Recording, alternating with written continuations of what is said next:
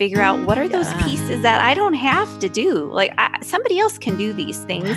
And really that's elevating other people. So recognizing, what are the things that are most important, making those lists, even though you may only cross one of those things off, celebrate that. Yay, I did one thing today. Hello, and welcome to Voices from the Village, a podcast from the Wyoming Early Childhood Professional Learning Collaborative. It's often said that it takes a village to raise a child. Wyoming early childhood educators are an important part of that village, and we've created this podcast to help invigorate and inspire your work. I'm your host, Nikki Baldwin, and today I'm so excited to welcome two of our own to the podcast. I've invited Stephanie Reno and Maureen Giordano, two early childhood leaders from programs in the state, to discuss with me our most recent podcast interview with Debbie Lee Keenan. Debbie's a nationally recognized speaker and author whose work focuses a great deal on early childhood program leadership. If you've not listened to my interview with Debbie, I encourage you to do so. She offered so much wisdom for all of us that are working with young children and families in Wyoming. I'm thrilled for this chance to learn from two voices from our village as we discuss that interview. So welcome, Stephanie and Maureen. Hi. Hello. It's great to have you here. So ladies, let's just start off with some introductions so our listeners can get to know you, get to know a little bit about you. I sought you both out because I've had chances to interact with you and your programs as directors, and I think you have an amazing amount of wisdom to share with our listeners in the state. So why don't you, whoever wants to go first, just tell us a little bit about your background and what you're up to right now in early childhood. Hi, I'm Maureen Giordano, and I live in Cheyenne, and I am a director of a school in Cheyenne. And I've been in early childhood for about 18 years. I've worked, the school that I am the director of right now is nonprofit, and I've mainly worked in nonprofits, actually. I was a home visitor for a few years, and I worked as an early childhood special education teacher for many years as well, dealing with diverse populations. And now that I'm a director for my own school, that has been just a different challenge and experience for me that has made me grow as an educator, but also trying to advocate for early childhood in our community. Awesome. Thanks, Maureen. How about you, Stephanie? My name is Stephanie Reno, and I live in Casper, Wyoming, and I am currently the owner and pedagogical guide of my own program. I have over 20 years of experience working in the early childhood field.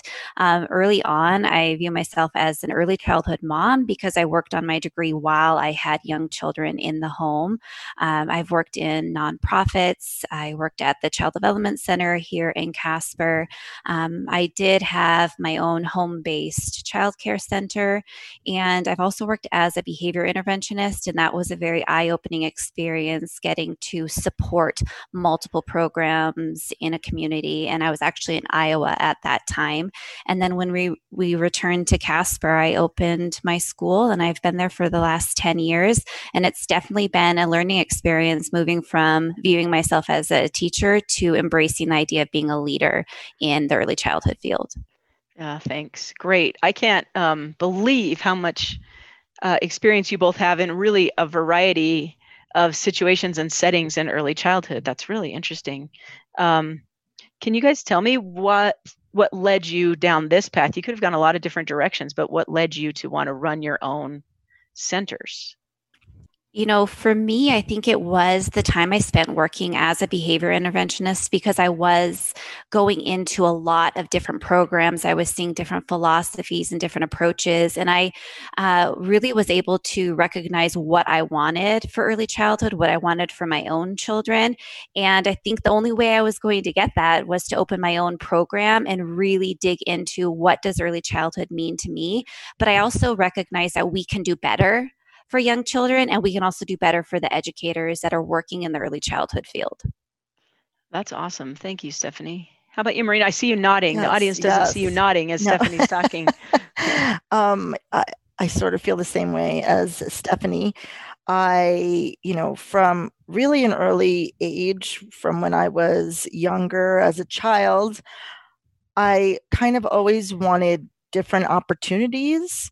And then working the field and working with diverse populations and kind of seeing that I was developing a way of my own style or what I wanted to present to kids that was maybe a little bit different than what I was experiencing in my other workplaces. Honestly, just learning more and more and going to really good conferences and trainings added to my excitement to give something more to children. And then really, I saw a need. I saw a need in the community that we needed more just basically childcare opportunities. And then as I grew, I knew that I wanted to really stress and provide quality care for children. And what does that look like as it is an evolving, changing dynamic in early childhood? And what we do and what we learn for them. And I just wanted to provide more opportunities for children. Yeah, thank you. That makes a lot of sense to me. It's still a pretty big leap. It takes a lot of courage to decide you're going to start up your own business. You mentioned a little bit about your learning, Maureen, and I just wanted to ask this question to both of you because it's related. So, this is a podcast from the Professional Learning Collaborative in Wyoming. So, we care a lot about professional learning. And I just wanted to ask you both to think back in these formative years and those formative experiences that you had. Is there any particularly transformative learning experience that you had, or idea, or book you read, or something that a presentation you went to that you feel like has really impacted you and shaped the direction that you took in your professional career? For me, I think I mentioned that I view myself as an early childhood mom. My oldest son went to a lab school at Portland State University, and they were a Reggio inspired school. And it was a philosophy that really resonated with me. And so to experience that as a parent, versus an educator was a really eye opening experience. And it made me feel like I was a part of that community, that I did have a voice as a parent. And I've always wanted to create that. It's just a matter of how do you get to that point where you can support families versus coming from this mind frame of, oh, my life would just be so much easier if I didn't have all these families constantly coming at me. How do you embrace that? And I was definitely embraced as a parent. So I really want to continue striving toward providing that for families in our community. Yeah, that makes a lot of sense, Stephanie. Yes. Thank you. Okay, Maureen, do you have any thoughts about that?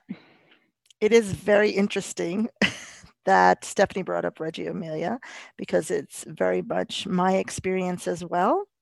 I talked about being very young and kind of wanting to know more about the kids around me, and had this thought about offering more opportunities for kids. And I have been extremely fortunate, I think, to participate in so many professional development experiences that have really shaped what I'm doing. But the definitely the changing point was learning more about Reggio Emilia, being able to visit some schools that actually use that philosophy and how they used it. I walked into a classroom for the first time ever going into a Reggio Emilia classroom. And it was like, wow, that's exactly what I pictured when I was younger of what I wanted. But it's definitely a philosophy that I'm very interested in, that I've taken a lot from, that I use on a daily basis, talking with people. And also, it's also taught me the idea that everything doesn't have to look the same as it does maybe in that school, or I don't have to be perfect. It's very adaptable. Yeah, I love that. And I feel like I shared this in a previous podcast, but I had a similar sort of awakening that things don't have to look a traditional schooly. as a preschool teacher, and mine came from discovering the book Designs for Living and Learning by Carter and Curtis. And I just remember looking at the cover and thinking, oh, I could have beautiful, amazing things and not just something that came straight out of a catalog. So that sort of respect, that deep respect for children and families, I think, would you guys agree that's at the core of what we're talking about? Yes. Yeah. Yeah, absolutely. I also think for the educators as well, because those spaces that they're working in, it's their space and it needs to also reflect them. So I think that when you are not using those catalogs and you're giving that autonomy to them, they are able to create spaces that are meaningful and create that community in their space. Yeah, I think that I agree. Yes. That's great. Okay, so thank you for that introduction. That leads to this next question. And I want to go back and refer to the interview with Debbie, because one of the things we talked about quite a bit was the importance of understanding your identity and how your identity shapes how you see the world, and then how that impacts how you interact with children and families. So what Debbie said in the interview is she called identity that personal piece that drives your professional life. And in that interview, I told a little bit about, she asked me about my identity, and I told a little bit about just being from a family of school teachers, and that's one piece of my identity that's shaped sort of my professional life. I wondered if you guys would just take a minute and talk to us about how you think your identity has impacted your professional life. As with Debbie, I grew up in New York, and I was around a lot of diversity. And I also have traveled quite extensively in my life because my father's job was with the airlines.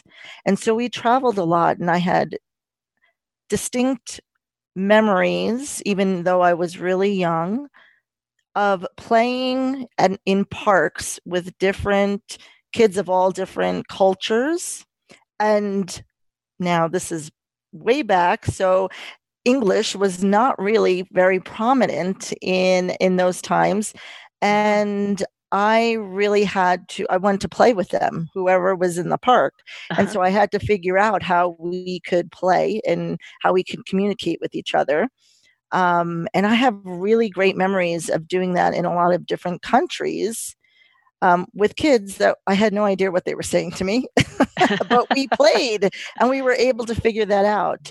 And so that really made some difference in my life on how I wanted to communicate with people, the idea of having different diversity around me and how important that was, how we treated people in different cultures to respect their culture of when we went to visit. That was very prominent in my education, but then also in my own personal education, I was extremely shy child and always felt that some of those opportunities weren't there for myself because I didn't speak up and I didn't know how to do that, and almost passed along for some things because I was very, very shy and did not speak a lot in school. And so having those experiences really made a difference in how I wanted to be around kids and how I wanted to talk with them and communicate with them.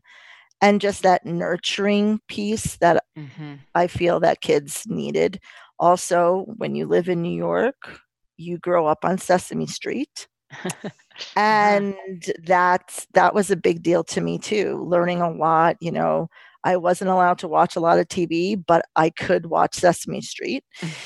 And we learned a lot of different things from that. And it was similar to where I grew up and the examples that they had. So I was able to relate. And I want kids to be able to relate their home life, what they're doing in school, the purposeful activities. It needs to be relatable and functional for them in order for them to really excel in those opportunities and feel that they're a part of something, they're a part of that community. So that's why community is so huge for me. And I've also seen that in the Reggio Emilia philosophy community is really, it takes everybody Uh-huh. to really work with children and to give them great experiences and opportunities. Yeah. Thank you, Maureen. That's amazing. We're going to have to talk on another time about all the places you've lived. We need some time to discuss that. I'm excited to hear. How about you, Stephanie? I have to say that my mind also went to this idea of community, but mine comes from a completely different position. I was born and raised in Montana, and we actually moved around a lot. I went to 6 different elementary schools. And so moving around that much, even though, we had family nearby because I'm part of a large family and we're all spread around the state of Montana, you still, as a child going into different classrooms, and then maybe you're only going to be in that school community for a year before you move to another one. That was really hard. And I didn't realize the impact that had on me and where I would go as an educator, because I originally wasn't going to be an educator. And my freshman year of college, I actually had a part-time job working alongside one of my aunts in a small, I would say, cottage style childcare center in Montana. And my baby cousin was one of the students. And so just getting to experience this idea of, you can create a family, you can create a school family or a community in this small school. And just knowing that I want all children to feel welcome, I want parents to feel welcome. Yes. And, for me to put that smile, a genuine smile on my face, and the kids can see it in my eyes, that I truly am excited to see each of them every day so that they feel like they are connected and a part of something bigger. I learned a lot moving around and didn't realize it though until, really thinking about it in this context of having a conversation about how that impacted my identity as a young person. Do you guys see some value in trying to have a conversation like this with your teachers in your programs? Have you thought about where that could lead? I'm just curious. I think so. I think it's this idea of being curious about them. Tell me more about you. What is your background? We know the current things that are going on in their lives, if they're married, if they have kids. We maybe even know their educational background a little bit, but who makes you, or what has made you who you are today? And just being curious. I think that definitely is in times that I've taught classes and working with adults, the questions would come up where, what did you do when you were little? Where did you play? What was your favorite holiday? What were some of the things that your families did that maybe wasn't around a holiday, but still part of your culture? I think that educators really willing to share that information. And sometimes, as they're sharing, they're like, oh, yeah, that's why I'm doing this with the kids today. I really, I personally really like kids that get messy and get involved. And I played outside a lot. And I think that's so important, in the mud and those different type of things. And so they see how they grew up, and maybe some of those great experiences really can reflect in your classroom, and you could provide that with your children, and give them a better, maybe expanded learning opportunity that you wouldn't have thought about before. And I was thinking too, and this relates to the next piece of the interview with Debbie that I wanted to share. It helps us to see the lens that we're looking through, to see children and families. And it also gives us insight into how we're reacting in certain situations. If we can step back and think about what part of our identity might be influencing that. And one thing that Debbie and I talked about, and just for our listeners, both of these ladies listened to the interview with Debbie. We talked about experiencing conflict and disequilibrium. So when you're trying to create these community spaces, it's not like it's always rosy. There's a lot of work that goes into understanding a variety of different perspectives and bringing those together. And so Debbie talked about, she always really shares how she embraces conflict. And I wanted to share a clip from that with you two, and then just have you take a minute and just respond. Well, I think back to Piaget, right? And that what he says about disequilibrium, and that's when children learn, right? When we fall down, when we make mistakes, we get up and we try to learn from this. And again, I think we learned that in school. We know that's how children learn, but I think it's just much harder as adults to feel comfortable about embracing not knowing the answer, Yeah.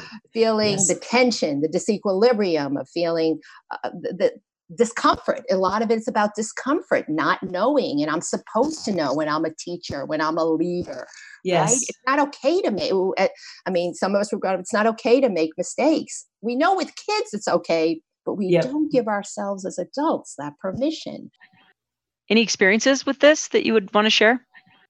I definitely agree 100% that that's where, as a director, I've learned so much in really the different times that things kind of went wrong or something came up and it really was a conflict or just, an uncomfortable situation. Nobody wants to have to tell a parent concerns about their child. Or I think back as an educator, especially as a special education, early childhood special education teacher, the hardest kids I learned so much from when, hey, in the beginning, I had no idea what I was doing.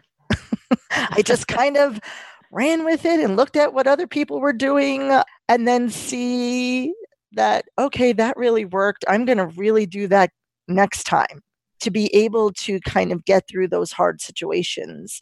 And in working in childcare, being directors, and the whole idea that we talked about, really building a community and having families be involved and not seeing it as a deficit, not always going to them with a deficit, but when we do, stepping back and either reflecting about what just happened or stepping back from the situation before you even speak about it, and not taking everything so personally, really trying to understand both sides, because there's usually lots of sides that you have to understand as a director, and work with people who want to support you with that, whether it's the family, whether it's more the educator, whether it's bringing other people in. I mean, even I think licensors, because that's a big thing for early child care centers and home cares, is the fact that we have rules that we have to follow, and the licensor comes in and everybody's like, oh my goodness, they're going to find something, they're going to do something. And what I found early on is no one's perfect. If you just talk with people and come to an understanding and then find a way to have a solution and express that solution to whether it's your licensor, your educators, teachers, your families, and being transparent about that, I think that makes things so much better. It's hard going through it, but kind of keeping those things in mind make it better in the long run. How about you, Stephanie? How do you do this? So I feel as though early childhood educators, we tend to not like conflict. We take things very personally. We're fixers. We just want this beautiful utopia happening all around us at all times. And something that I have learned is oftentimes conflict it revolves around conversations.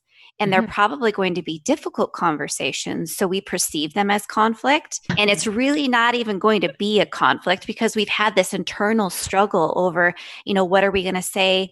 How are they going to respond? So we've painted all of these scenarios in our head. And so it's created this really uncomfortable space before we even go into the situation. And I think Maureen hit on it. It's like you just need to approach it and be curious and pull in different perspectives and really try to understand what's going on from multiple viewpoints and perspectives.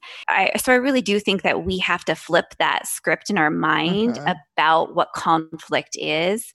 That way we can embrace it, because those are the moments that we are going to grow and we learn the most about who we are and what we believe in. Yeah. Would you guys both agree that one thing that helps us approach conflict with more confidence is experience, having gone through it a few times and survived, and you start to realize, oh, we all have similar goals here. There's common ground wherever we're coming from, and we can find that. But as a new director or young director, sometimes it's pretty terrifying because you can't draw from all those previous experiences that you've had. Right. Definitely. Thank you for that, both of you. Just want to call out that there's more in that podcast with Debbie, where she talks about creating a third space to solve problems. Just to encourage everybody. Basically, these two women just described it perfectly, how you create what's called a third space. So thank you.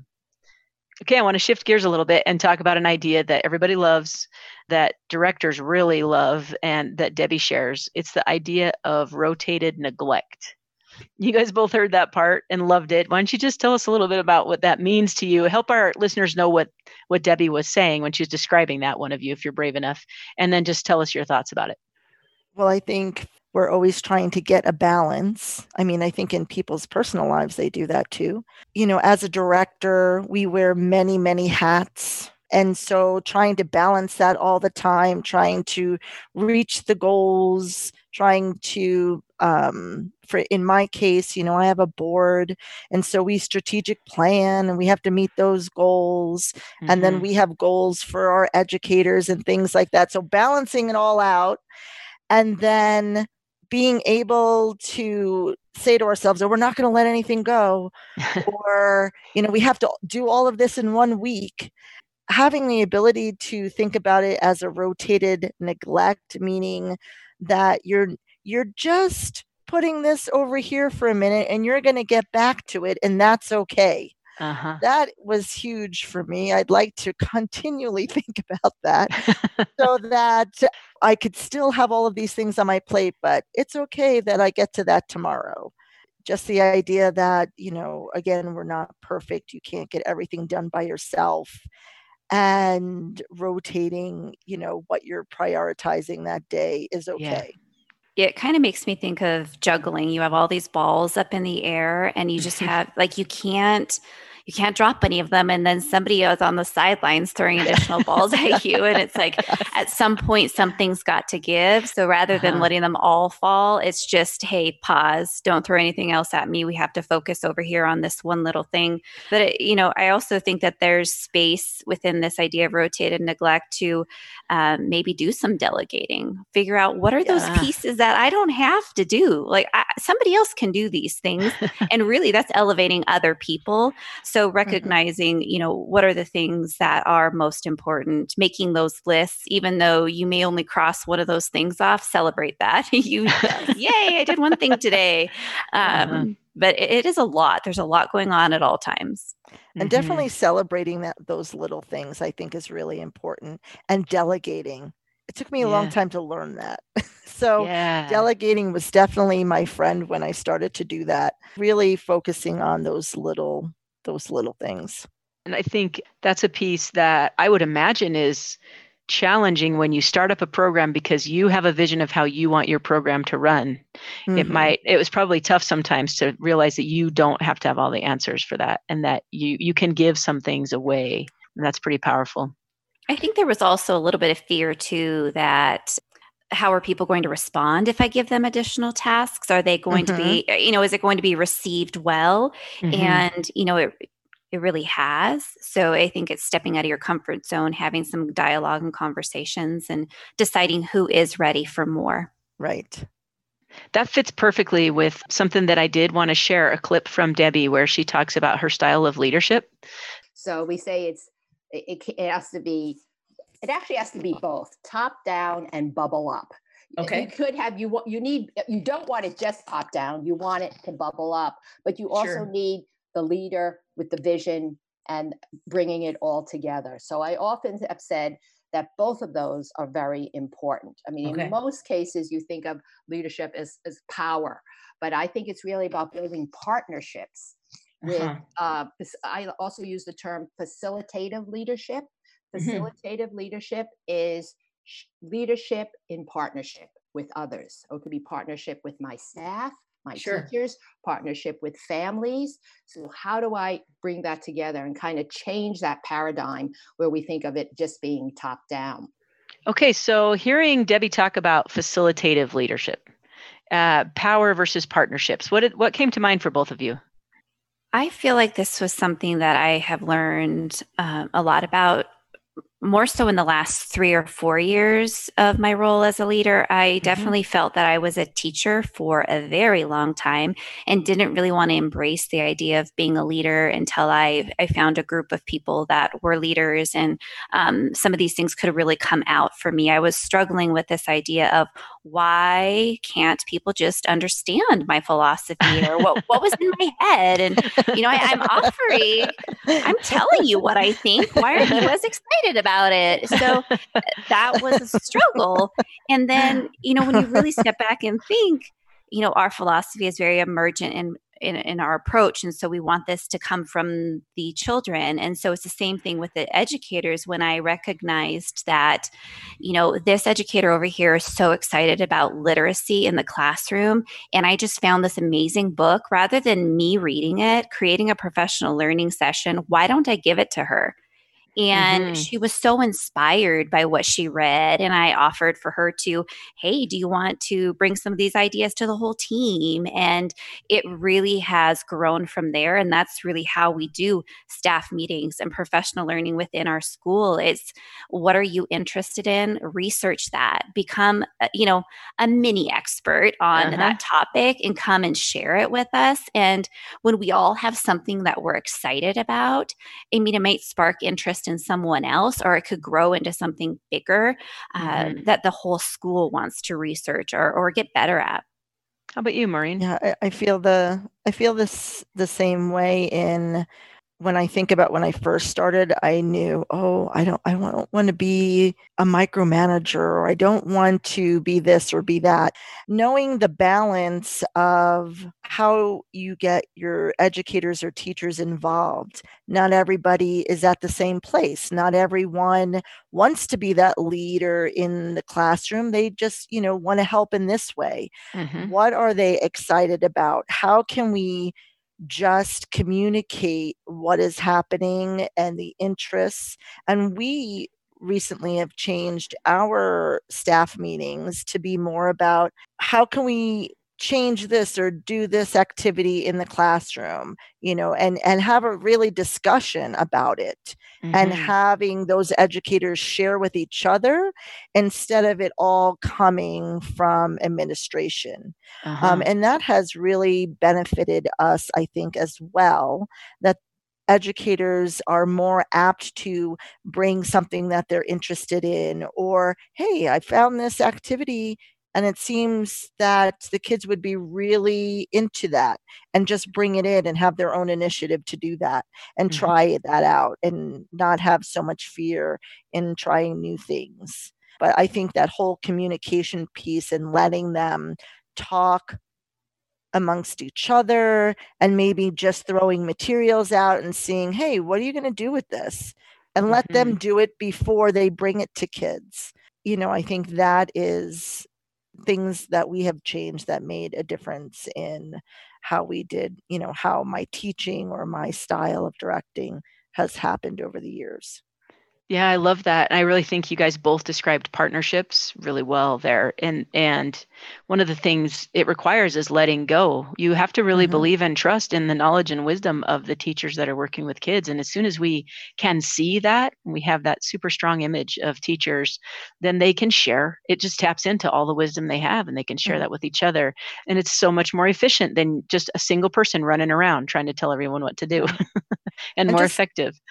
I think in having them realize what their teaching style is, or what their own learning style is, their image of the child, kind of really having those discussions ongoing, I think really improves their thinking on what they're doing in their classroom. Yeah, well, I think too, Maureen, I don't know if you've seen this as well, just this idea of creating a safe space or a brave space. And it takes time to get to that point where everybody on the team is willing to speak up and feel like they have a voice. So it takes a lot of time and it takes practice, but it's amazing to see what will come from even, classroom aides and assistant teachers once you've created that space, because they're learning right alongside those lead teachers or the director. And I think it's pretty powerful for everyone to have that voice.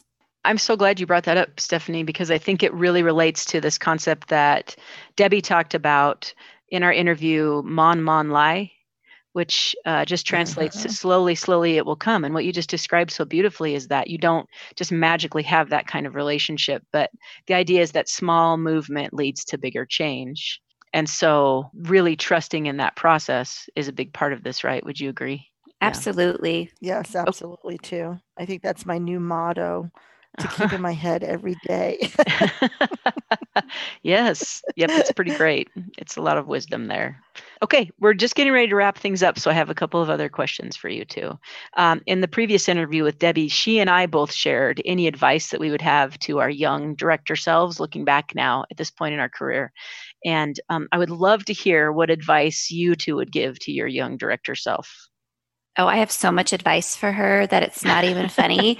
But I also recognize that I wouldn't want to give her too much advice because you have to go through those struggles to find the solution on your own and all of that. I think the biggest thing though would be to find a thought partner or a mentor. And I like the idea of a thought partner more, somebody who's maybe in the same position that you're in, someone who you can have conversations about your struggles with, because it's important that you process those things with somebody who understands it. Yeah. But that it's not somebody that's going to let you stay there. It's someone that's going to help you come up with the possibilities and that you have this back and forth reciprocal relationship so you can work through those things and grow and build one another up.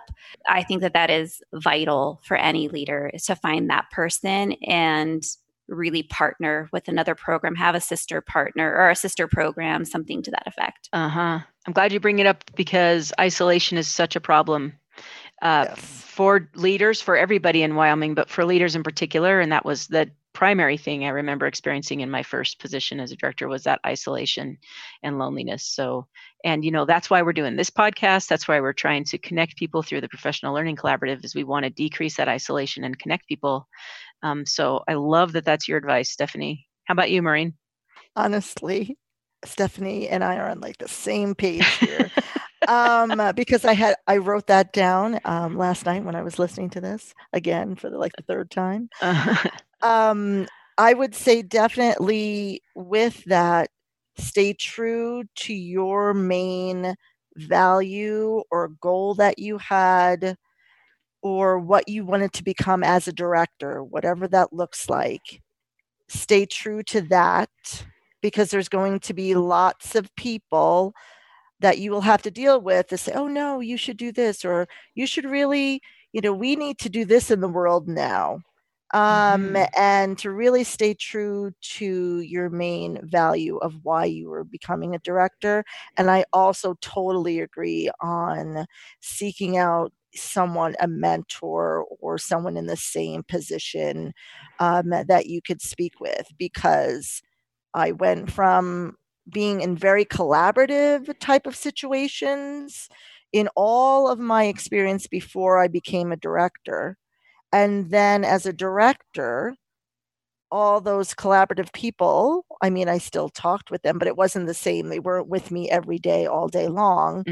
And so I definitely saw that isolation and sought out people that I needed to speak with. And definitely this professional collaborative thing has been absolutely fantastic. So I'm definitely hear that. the same thing. So one final question for you guys, because this is about learning, this podcast. I just want to hear something new you've learned recently that you're excited about. I feel like so much of mine is work related because we've been doing so many new and innovative things around the state with early childhood. But actually, there's something that Shar has said, a good friend named Shar, and she quotes Brene Brown, and she says, "Clear is kind."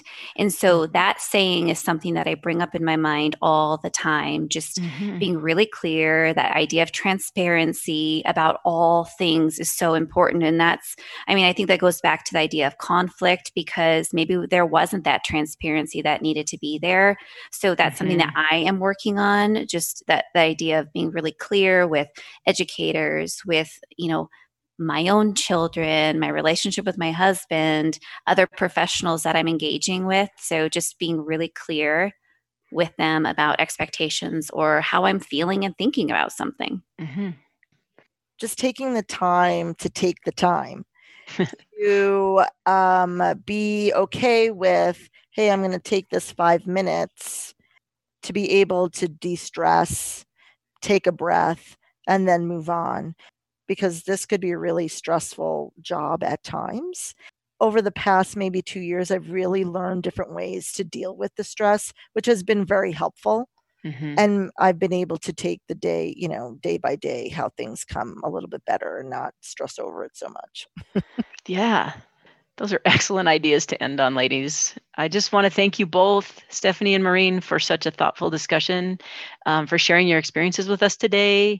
And I just hope, listeners, that you are able to learn from these ladies. And if nothing else, if you take nothing else away, see what you can do to find somebody to collaborate with, find a partner, find somebody to talk to and think ideas through.